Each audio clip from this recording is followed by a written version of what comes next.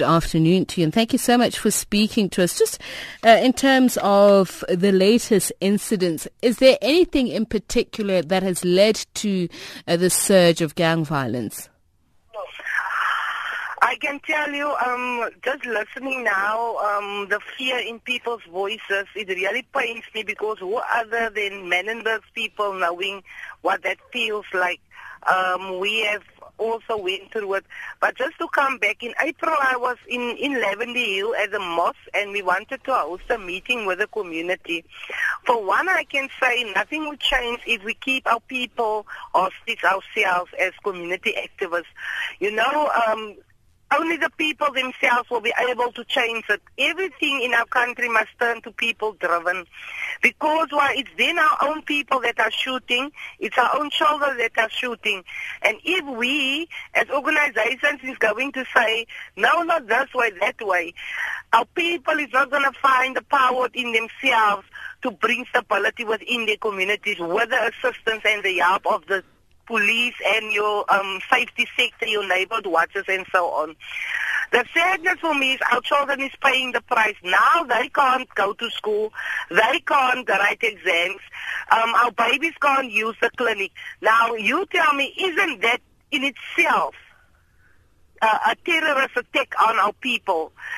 Just yesterday I had a speak with some community members where they question this thing of gangsterism and why the gangs in our communities have so much power to be able to fight over turf and say this piece of land and that piece of land is belonging to them, whilst we living in these communities don't even own our homes.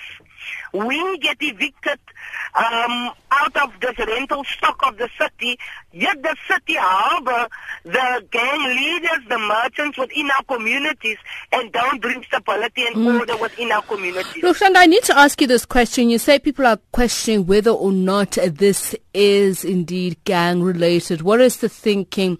What could be behind this? Are you suggesting that there could be another force behind this?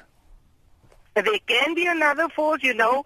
At the rate it is going now, it's quiet in Menenberg, and it's going on in Hanover Park, it's going on in Delft, and it's going on in Lavender Hill. Now, not long, on Saturday, one of the gang members was shot in Menenberg through the head, dead. And I can tell you, in Menenberg, people are already on their toes, because while we know what the effects is, it's like a seasonal thing. When it comes to Ramadan, gang violence take a high in Menenberg. Why is that? So, that is the question we also ask. Why in Ramadan you get where it escalates, and after Ramadan, and not even after, just before New Year, it comes down because all of them want to be in the coons. So let's understand this. Then what happens during the period of Ramadan? The violence goes up, but what other things that correspond with this also seem to be happening?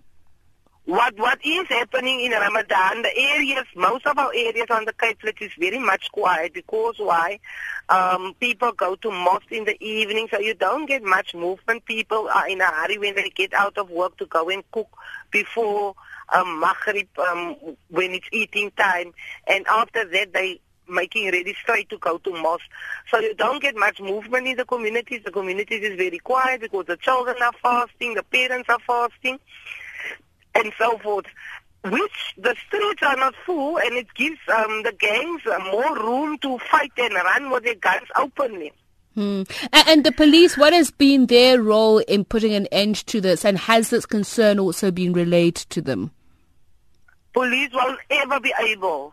They won't ever be able on their own to bring any stability to any gang-ridden community.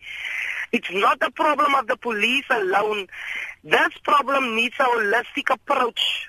As much as they may think they are able to do it, they can't. Remember, we have sticks of guns on the streets of the Cape Flats that were stolen from police, that has been sold on the streets of the Cape Flats, and nothing has been done. My call would be, and it will keep on being, if we are not going to have an effective step on this by closing down all the communities using the SANDF to close down our areas with the police in partnership and search each and every house. Use your metal scanners to get the guns off the streets. Make an earthquake underneath the gangs. Remove them from the homes that they are currently occupying of all senior citizens within our communities. All right. Only then we are saying we are really stepping up and trying to bring change into our people's lives in those communities. But as long as the gangs have so much power to claim areas within our communities as their turf, Roxanda, what are there for us as citizens?